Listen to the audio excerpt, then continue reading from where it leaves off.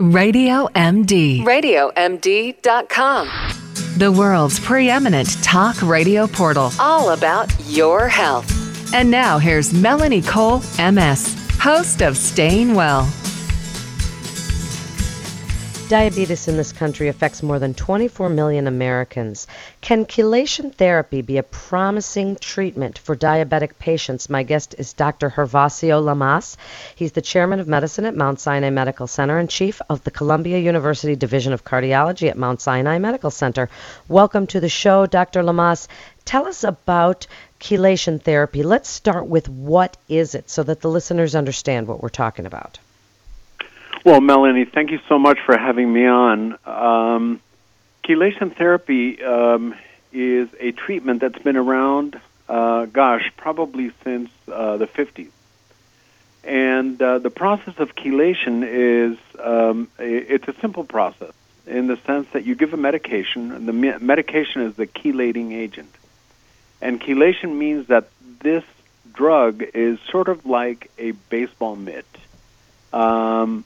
And it catches toxic substances, in particular metals, and then upon catching them, it is able to get them out through the kidneys, usually through the urine, sometimes in the stool. So it is really a process of detoxifying metals that we have accumulated in our body, and we've gotten them from the environment. So all of us, for example, who were alive during the time of leaded gasoline still have lead that has gone into our bones and leaches out slowly over time. If you look in your pocket, you'll find a cell phone. That cell phone is powered by a cadmium battery. And that cadmium battery, what's going to happen to it? It goes in the dump, it goes in the water, and then you drink it later. So we all have these toxic metals. And all of these metals are toxic to the heart.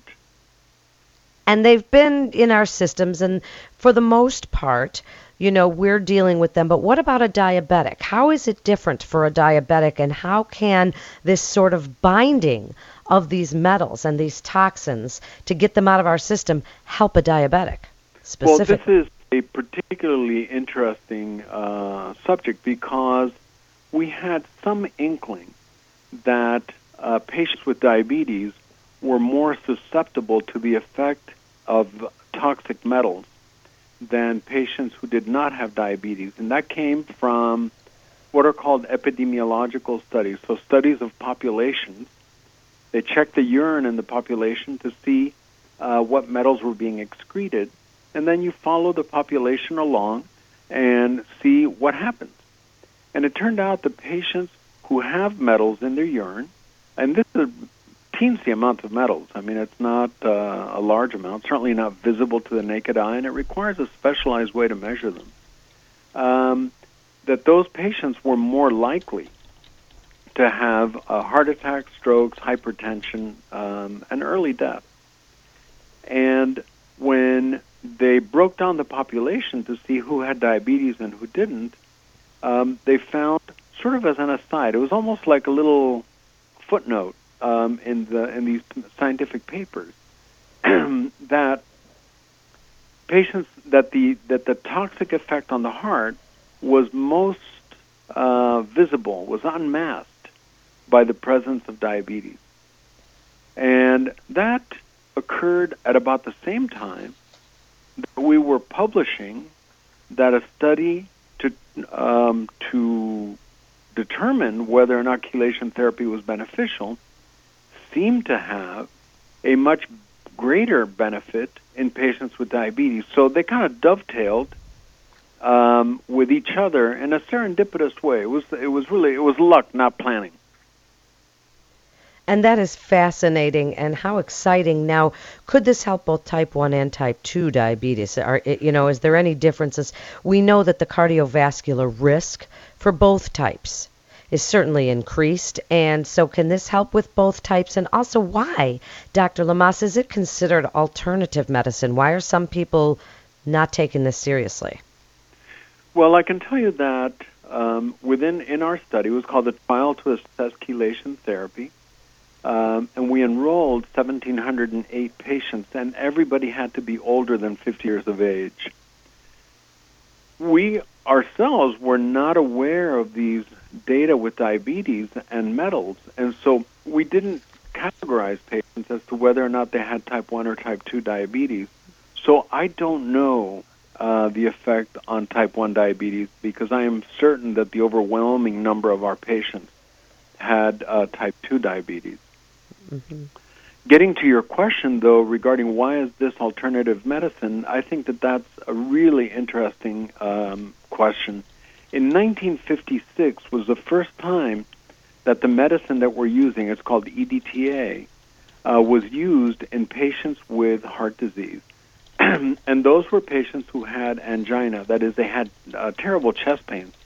In 56, there was very little you could do for that other than give people nitroglycerin under their tongue. And they gave them infusions of EDTA, and lo and behold, the majority of the patients who received infusions had a significant improvement. Other studies were done and published, and then there were some negative studies, and pretty soon conventional medicine turned away from this treatment.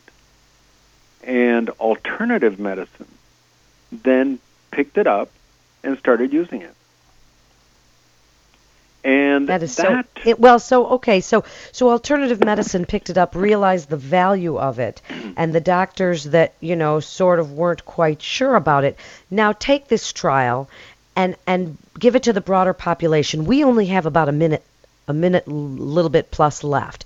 Take it to that broad population of diabetics, this trial. What do you see happening in the future for it? Well, the first thing that's going to happen is that these results are so striking that the scientific community really requires that we do this again. So we are going to start another study. It'll be TACT-2, and it'll be in patients with diabetes. And it has a tremendous target. As you said, there's over 24 million Americans affected with diabetes. And in 68% of diabetics who die, heart disease is implicated. So this has tremendous public health importance. So we will be starting TACT-2 probably in about a year, maybe a little bit more. I am hoping that soon thereafter we will have results that we can present to the FDA for approval, and then move forward and get this into the community so that we can benefit our patients. And Dr. Lamas, in just the last little bit that we have left, tell diabetics your best advice for people suffering with diabetes and whether or not they should try and get into this clinical trial. Well, I can tell you that other than controlling your standard risk factors like your cholesterol and your blood sugar, certainly not smoking, but definitely exercising, I hope that if you hear about this clinical trial available in your community, that you will join, because this is something that stands a chance of really opening a door that we didn't even know was there towards a whole new series of therapies for diabetes. It's so interesting. Chelation therapy in this trial is they're going to do TACT-2, so they will be starting this clinical trial for diabetic patients. If you want information, look up and see if there is a trial in your community. If you know someone with diabetes, this could possibly be a very promising treatment to help those with diabetes reduce their cardiovascular risk and, just help them manage their diabetes. You never know. So if you know somebody, have them look this up because it's absolutely fascinating. You're listening to Radio MD. If you missed any of our great information, you can listen anytime, on demand or on the go at radiomd.com. And you can follow us on Twitter at YourRadioMD. Go ahead, like us on Facebook, and start posting these shows on Facebook. Share them with your friends, because that's how we all learn together. This is Melanie Cole for Radio MD. Thanks for listening, and stay well.